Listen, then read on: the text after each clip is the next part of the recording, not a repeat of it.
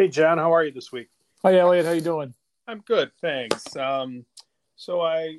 This week we had something pretty meaty come out. The FinCEN published a advance notice of proposed rulemaking, and there was a lot of stuff in it. So, for those of our listeners who aren't familiar with this is a uh, feature that the Administrative Procedures Act allows agencies to, before they start to think about proposing regulation, to actually query the public about specific kinds of things that they want to think about. Some of this seemed to come out of the Bank Secrecy Act Advisory Group's special working group that came up with some recommendations that were published last October, I think. What was in those recommendations, John?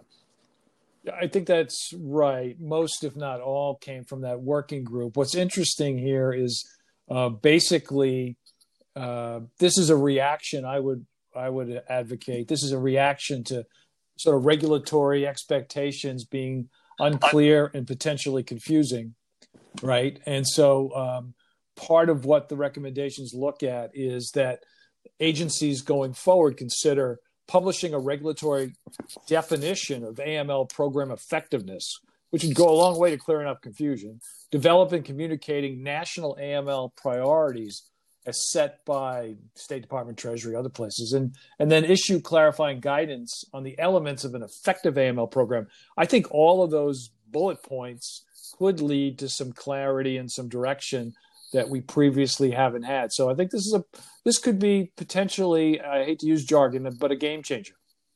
Yeah, I agree with you. Another feature of an advanced notice of proposed rulemaking is, as this one often has specific questions that the agency would like people to, responders to comment on. And in this case, I think there were 11 questions. Were there any that really jumped off the page at you, John? I don't know if they jumped on the page, but there's been an age-old debate on risk assessments. Everybody values risk assessments, but they're not legally or technically required.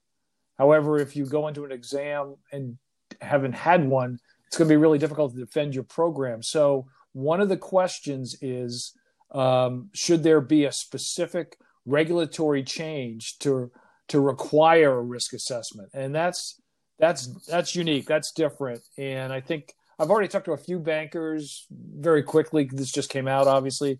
And surprisingly, or maybe not surprisingly, they said, having a reg wouldn't be that horrible, that perhaps with a risk assessment requirement, there would be less opportunity for, again, confusion on behalf of the institution on what the examiner or what the regulator is looking for. So that's in there.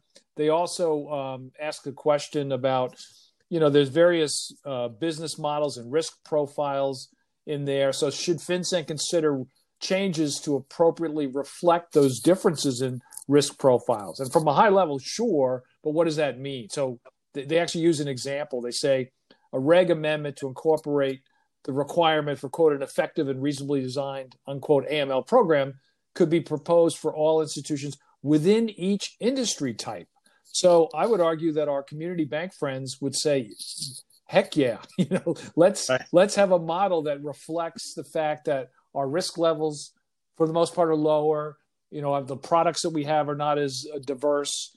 So I think that's an interesting question, and really looking forward to hearing from our clients and members of the community what they think about this and the other questions that FinCEN has posed.